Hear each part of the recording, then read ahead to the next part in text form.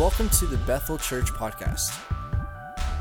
Each week you'll be able to check in for our messages from Sunday and other material.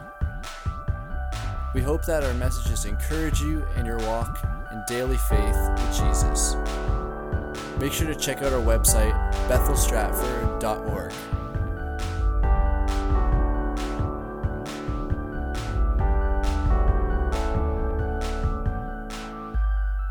This morning, though, we are going to begin a summer series. I hope you're excited. I'm excited. This summer series, we're going to talk about the heroes of faith. The heroes of faith. And so we're going to go through the chapter 11 of Hebrews, and we're just going to talk about individuals that are mentioned there. Here's the great thing. When you read through the chapter of faith, many of you in the room will go, oh yeah, I know that person, this is what happened. But when was the last time you took a moment to read through their life story? And see, here's the interesting thing. As we read through the stories, as we read through all of these things and the life events, many of us read them as if I throw out the name Noah, you'll know, oh yeah, this is what happened. He built the ark and he survived. But you forget the time period it took. And you forget the ridicule and the humiliation and the insults that lasted 100 years. And so we always read these characters and we go, oh yeah, that's one of my favorite characters. I love how he did that. And we talk about it like we talk about movies almost. And the dilemma is these people walked through it every day, just like you and me. And they didn't actually get to skip a couple chapters to see how it was going to end. They didn't get to read a couple verses and then jump a few pages and go, oh, that's the way it works. And what's a chapter to us or two chapters to us could be 20 years. So whatever you're praying for, whatever you're believing in, hang on. Because as we read through these, I want to encourage you that if God's given you a promise, He holds His promises. He's faithful to them. But here's the kind of the thing that shocks us as we read through a lot of these. As we read through a lot of them, the promises that were given to them, they actually never got to see with their own eyes. I know it's encouraging this morning, isn't it?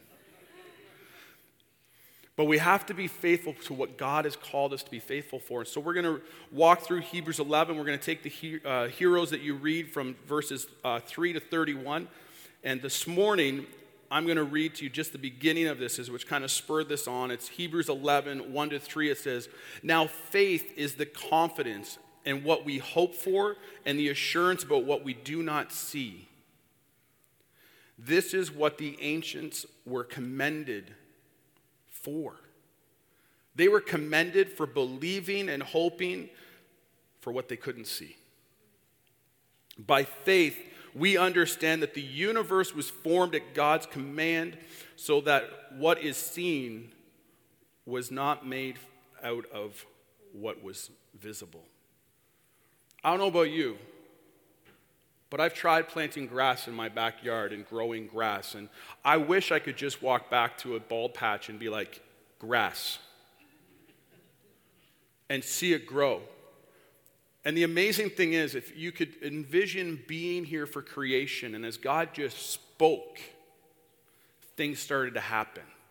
And I don't believe when He spoke about trees growing that all of a sudden you saw like a little thing bust out of the ground and it took a few years. It's like,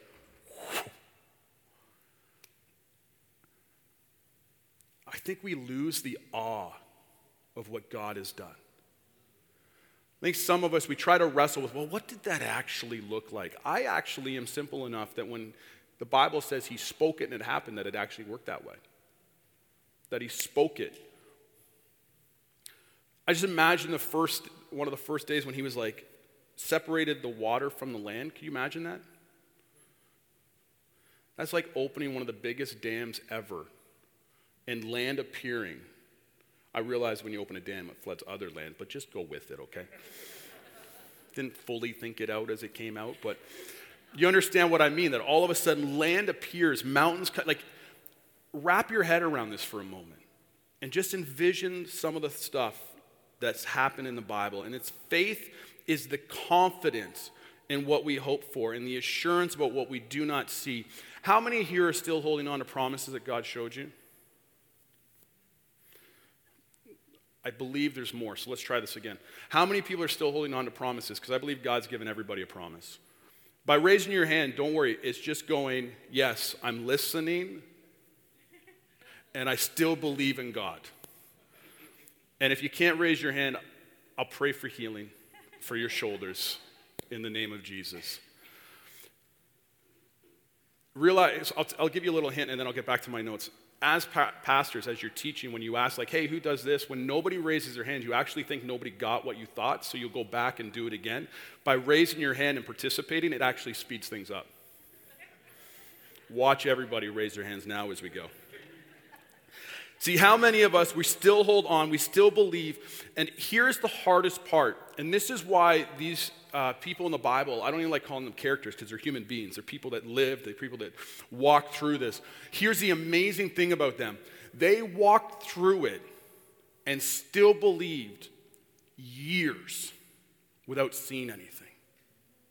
Like, I don't want to steal from sermons that are coming, but as you think about Abraham being promised to have a child, the dude was almost 100 years old. How many people here, and I know you don't want to raise your hand, but say 75 plus. Anybody 75 plus? Raise with confidence. Come on, be proud. All right, you're not 75 plus, sorry. 75 plus, raise your hand nice and high for a minute. How many of you want to have a kid in 25 years? Right? Like, let's think about what he lived through. I know grandparents that are like 50 years old and like, take the kid home. Right? Like, you get to a stage of your life, you're like, no. And so he waited for this promise and they held on to it. So the first person that we're going to talk about this morning is Abel. Abel. And we think about Abel, I don't know about you, he isn't really mentioned much in the Bible. It doesn't really talk much about him. It's basically like he was born, he did some sacrifices, and then he was murdered. That's basically his story. But we're going to look at him this morning, and we want to read in Hebrews 11. I want to read from verse 4. By faith, Abel brought God a better offering than Cain did. By faith, he was commended as righteous when God spoke well of his offering, and by faith, Abel still speaks, even though he is dead. Why is Abel even mentioned? Why is he commended as righteous? And why did God speak well of his offering? I don't know about you. Have you ever read and started just asking questions? Anybody question askers this morning? Just a few people. Did you drive your parents nuts like I did? Miles is just like me. Tons of questions. And my mom just giggles when she's here. But this is how you learn. So it's okay to read the scriptures and go, I don't get that. Why is that? Like, why is he in there? What's this? Why that? And ask God and let God just kind of jump you around the Bible and connect dots and show things. And it's interesting that he is recognized for his offering, and that's really all it says. Because he did an offering, he was classified as righteous. And here's the thing, God doesn't have favorites, right? But yet he liked Abel's offering better than Cain's. Oh, wait a minute. I just messed with a whole bunch of people's minds. But why did God like his offering more? So God, so when we give to you, the Lord, there's actually times where you're like, I'm pleased with that one, not so much this one. I'm just reading Bible, and it's confusing for me. And so when Genesis 4, let's go to where it talks about it. Genesis 4:10, it says this, later she gave birth to his brother Abel. Now Abel kept flocks, and Cain worked the soil. In the course of time, Cain brought some of the fruits of the soil as an offering to the Lord, and Abel also brought an offering, fat portions from some of the firstborn of his flock. The Lord looked with favor on Abel and his offering, but on Cain and his offering he did not look with favor. So Cain was very angry and his face was downcast. They're still in a close enough relationship with the Lord. He's still present enough that they know when it's right and when it's wrong. And he's this close that he knows almost immediately, like, oh, God's not happy with me. Then the Lord said to Cain, why are you angry? Why is your face downcast? If you do what is right, will you not be accepted? But if you do not do what is right, sin is crouching at your door. It desires to have you, but you must rule over it. Now Cain said to his brother Abel, how many times when God warns us and says, hey, you just need to kind of control yourself and get your stuff together, how many of us automatically blame the other person? Anybody else? It's so much easier for me, and I've said it before, to go, well, if this person didn't do that, I wouldn't have responded this way. Right? Like I don't know about you, but holding yourself accountable kind of stinks. And so sometimes we just have to be real, understand, and confess, like, no, I'm responsible for me. I'm responsible for my actions. But Cain said to his brother, you know what, God, instead of I must rule over it, hey, Cain, or Abel, let's go. Why don't we go out to the field? I want to show you some of my crops. I want to show you my corn. I want to show you my garden. You should see the size of my zucchinis. They're amazing. Let's go have a look. And they walk out, and while they're in the field, Cain attacked his brother Abel and killed him. Then the Lord said to Cain, where is your brother Abel? Just so you're aware, if God asks you a question, I want you to know he already knows the answer. Okay, so the best thing is just be honest, be truthful. So Cain responds, I don't know. Am I my brother's keeper? The Lord said, what have you done? Listen, your brother's blood cries out to me from the ground. So what are the differences? Cain, in the course of time, brought some fruits. Abel also brought an offering, fat portions from the firstborn of his flock. I'm interested in the fact that it says that Abel brought firstborn, and it says Cain in a course of time. So eventually Cain did it. Abel, firstborn. Might mean nothing, but it stood out to me. I believe that God always asks us to bring first fruits. I believe he wants us to bring to him what is his, and it's not in a matter of time we'll get to it. It's the first thing we do. So when we give to the Lord, when we give offerings, when we give tithes, when we give gifts to the Lord, I believe he actually wants first fruits. Well, what does first fruits mean? For me, it actually means off my gross pay, not off my net. I know this sermon is going to be quiet. I'm talking about money. It's all right. You can just relax. But we're going to talk about it. Do we give first fruits? Do we give what is rightfully his? Do we come in a course of time, or do we give right away? Elwell, I'm not even going to try the other guy's last name. In the Baker Encyclopedia Bible, they write this: Abel's older brother Cain was engaged in agriculture. I can't say that word right now. But Abel himself was a shepherd. Domestication of animals and cultivation of cereal grains and other vegetables indicates an advanced degree of cultural development since the garden. When both brothers brought offerings, God accepted Abel's animal sacrifice but rejected Cain's vegetable offering. As a result, Cain became jealous of Abel and killed him. I don't know about you, but for a long time, I also really just thought, like, oh, God wants a sacrifice of an animal. It's not vegetables. But then he goes on and says this: the narrative indicates that Abel's character was more worthy of God's blessing. Hence, his offering was accepted and Cain's was not. There is no scriptural evidence that cereal or vegetable offerings were less effective as either sin offerings or fellowship meals than offerings involving the shedding of blood, since in later Mosaic law, both were prescribed. I know that's a little bit heavier than normal. But he touches on verse 7, and if you remember what we read in verse 7, God says to Cain, if you do what is right, will you not be accepted? But if you do not do what is right, sin is crouching at your door, and it desires to have you, and you must rule over it. So I believe this is coming to a heart issue. Cain knew what he was to do, but was not doing it. So it comes right back to the beginning of sin, to disobedience. Disobedience was the difference. Cain eventually got to it, but even when he got to it, he didn't want to do it. It's a heart issue. See, the Bible talks about a cheerful giver. It doesn't talk about whether you give or not. It's automatically assumed you do. And so when it comes to a heart issue, how is our heart when we're giving to God? See, Abel is being commended not for just his offering, but for his obedience.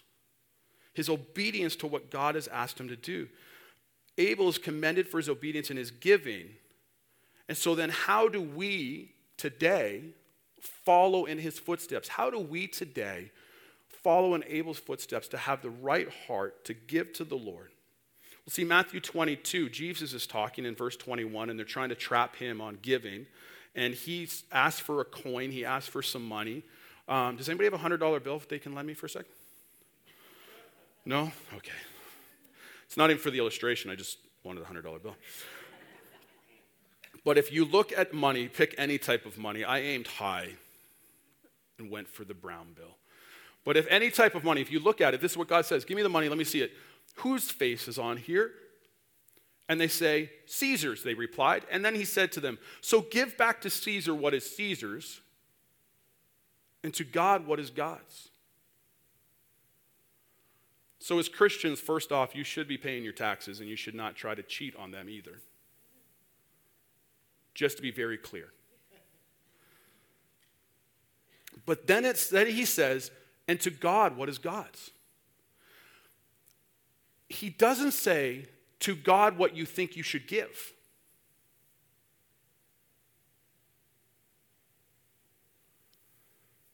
I always believe with Jesus, it's not about how much you give, it's actually a percentage. That's why when the poor widow came forward and dropped the 2 coins in, he was like, she gave more than anybody. Because it's not how big your check is, it's your heart. But I do believe that the Bible lays out for us how we're supposed to give.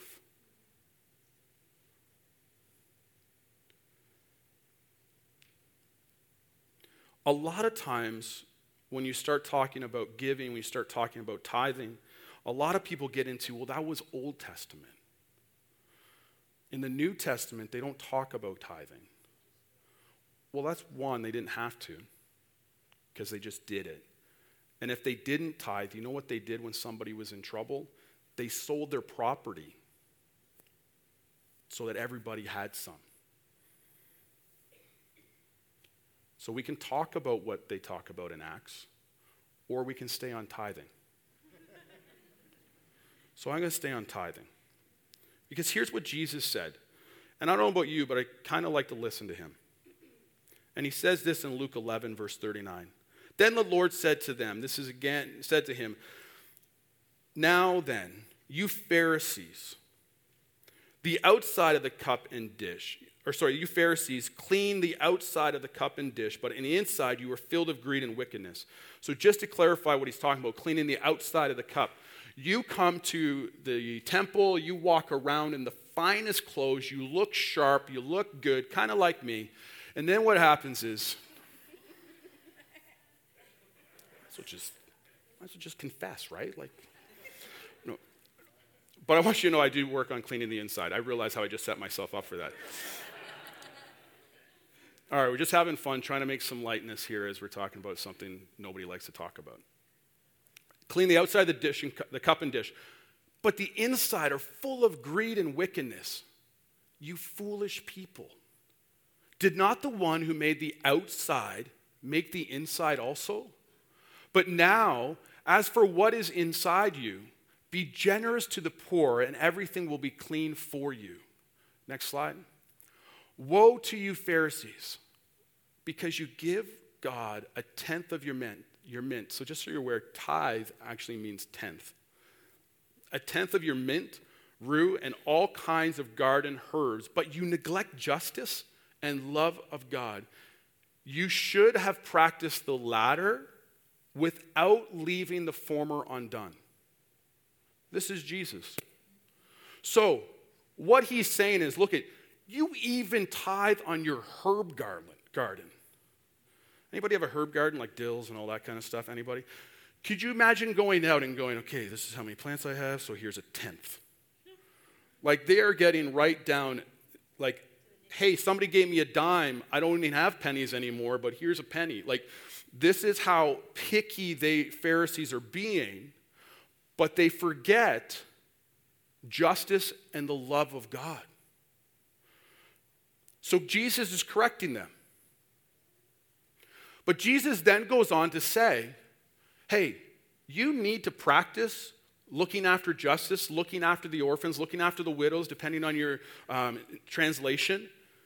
But when you do that, by the way, you need to practice doing that without forgetting the former. Wait. So Jesus says that we need to look after the orphans and the widows and justice and love. Okay, we got that. We can do that. But Jesus doesn't talk about tithing. Actually, he does. Right here. You should practice the latter without leaving the former undone. Why would Jesus say this if when he dies and raises from the dead, he goes, oh yeah, I don't mean it anymore? No. It's still supposed to be practiced today. So Chad, you say when they pass the offering plate around, if I get paid every 2 weeks, I'm supposed to give a tenth of what comes off my gross. Yes. That's a lot. Possibly. But here's something that just is God. You will live better on 90% than you ever will on 100. All you have to do is just talk to people who give faithfully regular tithing. Can I explain it to you? No. I can't. But it is the only spot in Scripture where God says, test me in this. So here's what I want to encourage you this morning. If you don't tithe, you may give. I'm not saying you don't give. But if you don't tithe, I will challenge you on something. I will ask you to start tithing. And start tithing for 6 months. Because here's what's going to happen if you tithe in the next couple weeks. Something might break. I'm warned. Chad, that's not promising. No, but it's reality. Because the enemy is a punk. Okay? And so when you step out in faith and you try to do something that God is asking you to do you know how many people can live together, not married, and their relationship is incredible? And then they get married, and they're like, I don't know what happened, but like we don't even like each other anymore. Well, because now you're in a godly relationship that's honoring God. So the enemy goes, now I'm going to attack. Before, he couldn't care less. Well, that doesn't make sense. I know. But when you're not living according to God in certain areas of your life, the enemy just kind of goes, I'm just going to leave that part alone. And then the moment you try to step out and go, okay, this is what the Bible tells me to do, so this is what I'm going to do, the enemy goes, hold on a minute. I'm going to kick some dirt in your face and see if you keep going. That's why I always encourage people, you got to do this for like 6 months. Because after you're doing it faithfully, you'll begin to see God just do things. Now, does that mean when you give, all of a sudden you're going to open up your mailbox and there's going to be a check there that God's going to restore what you gave and it's going to be signed Jesus and then the memo because of offering? No, that's not. It might happen. I've never got a check from Jesus. You might get a random check from somewhere. It might happen. But here's what I can tell you. When you decide to live all areas of your life, finances, everything according to God, he just does cool stuff. And what I mean by that is I have saved before to go buy something. It could be, I'm sports related. I remember saving for a long time to buy a softball bat. I won't tell you how much it was because some of you would be mad. But it was important to me. And so I bought this bat. But here's the thing. I saved and saved and saved so I wouldn't go in debt for it. And then I went to buy it, and it was $200 off. I know some of you are like, how much was it?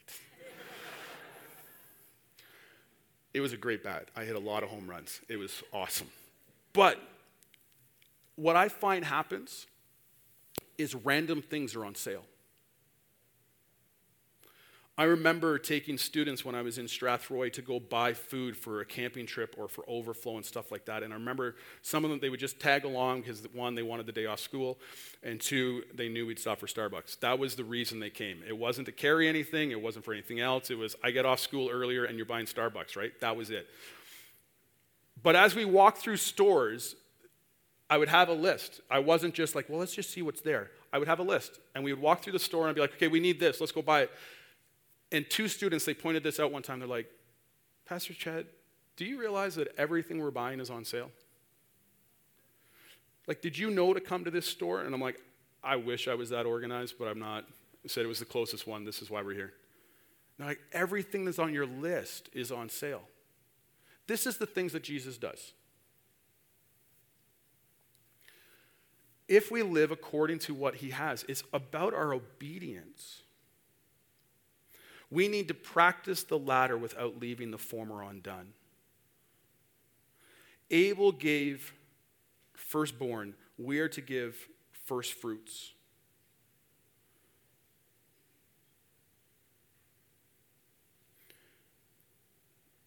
I want to ask, do you give to the church? Do you tithe to the church? Because you could sit here some Sunday mornings. By the way, I should have clarified this right from the get-go and just clued in. I apologize. If this is like your first or second Sunday with us, you're good. All right? So you can take a deep breath. If you've been here longer than that, listen in. But if you give, you should, like, there's probably Sundays when you see the plate pass by and you're like, how do they turn the lights on? God is always faithful. But I believe as we continue to give, as we continue to give offerings and stuff, God is going to honor us. See, Malachi, we're going to go to the Old Testament, 3:8. This is one everybody talks about, but then they always say, well, that's Old Testament. But we just clarified that it's still in the New. Malachi says this, will a mere mortal rob God? Yet you rob me. But you ask, how are we robbing you? In tithes and offering. You are under a curse, your whole nation. Listen to the nation part here. I want you to think of our country for a moment. Because you are robbing me. Bring the whole tithe into the storehouse, and there will be food in my house. Test me in this, says the Lord Almighty, and see if I will not throw open the floodgates of heaven and pour out so much blessing that there will not be room enough to store it. I believe that as we look at society and we look at all the things happening and we say, you know, why isn't our country doing more? Why isn't? I believe the church is supposed to do more. I believe we're here as the answer. Well, Chad, why aren't we doing more? I will show you how fine-tooth combed our budget is. If everybody, here's statistics, and I don't have them here, but I can tell you because most statistics are made up on the spot. But so I won't rhyme off numbers, but I just know by sitting at district and talking that probably about 20 to 30% of people in churches tithe.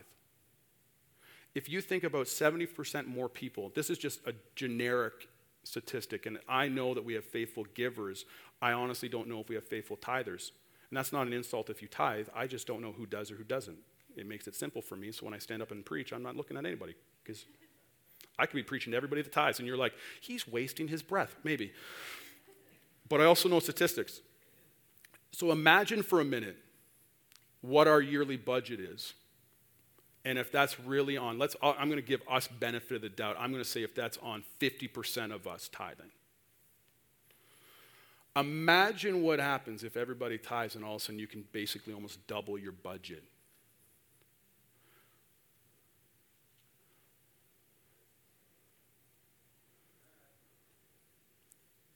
I know this is where it gets quiet. It's okay. I'm good with that.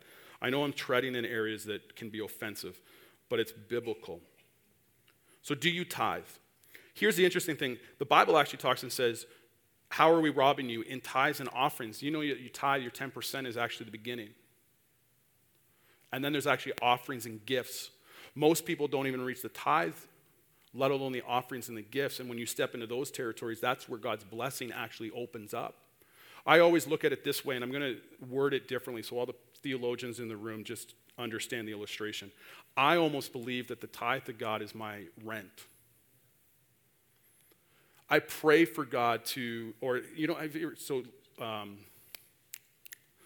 Kawhi Leonard just signed a massive contract. Lord, send him to attendance at our church. No, I'm joking. But I think of the Lord. How many people have ever prayed that God will provide a job? Okay, good. You can put your hands down before I say this part. I almost feel that sometimes if I pray to God, Lord, I need work, I need you to provide a job for me, that he is like my agent. Understand the illustration. Bear with me. I know if you're being really theologian, you'll be like, Chad, that's not good. But when he gets me the job, do you know that most athletes give at least 10% to their agent? So when God gives me a job, it's almost like me going, thank you for my job. I know it comes from you, so here's your share. That's why when I take up offering, you'll always hear me pray what is rightfully yours. Because I don't give to receive, I give because he's already given. I don't believe that I give just so he will give me back. Do I know that he works things out? Amazingly. But we give because of what he's already done. We've developed, even here at a church,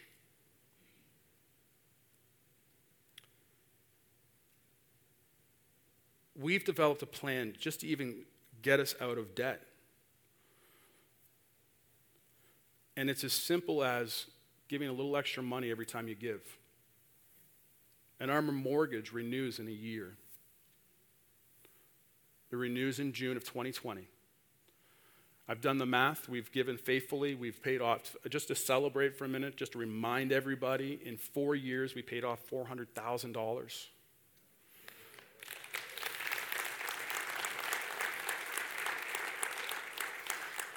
Isn't it good to clap in a service where you're talking about money? But to pay off the whole mortgage in a year from now, we need to raise about an extra $100,000. I know it sounds like, what? But can I tell you something? We've done it before in 1 year. And so I'm crazy enough to believe that we can. And here's the amazing thing for me. I've confessed many times from this platform that finances is the area that stretches me the most in my faith.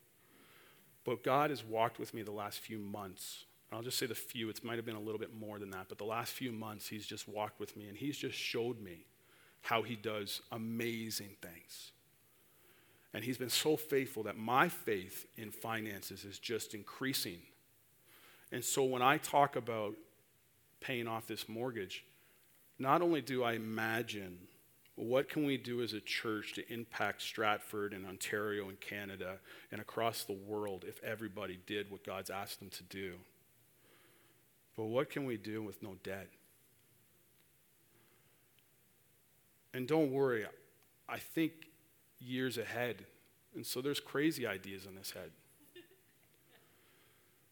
But I believe if we are faithful like Abel and our hearts are correct and we obey God and we give the way he's asked us to give, he will proclaim Bethel as righteous, just like Abel.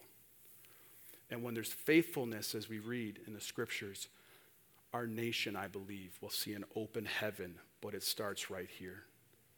And so I'm encouraging you to start giving and give sacrificially, living by faith.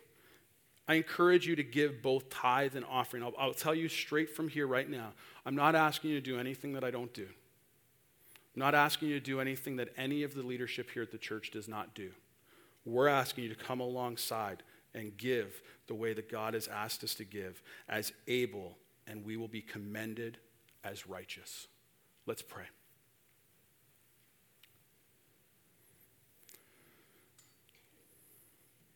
Father, I thank you for this morning.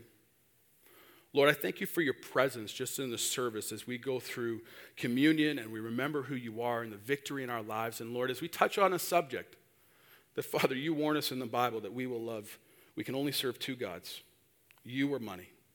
And so, Father, this morning as we just talk about a touchy subject, I pray, Lord, that your voice is heard, that Holy Spirit, people hear your voice, just speaking to them, prodding them, that, Lord, this is what you've asked them to do. It's not a matter of what they think, but, Father, it's just an act of obedience. And so, Lord, this morning, I pray for everyone in the room, that, Lord, as they leave here, that, Holy Spirit, you speak to them and you prod them and you walk with them. And, Lord, the ones that give and the ones that give offerings and gifts, that, Father, this morning, they're commended for their righteousness.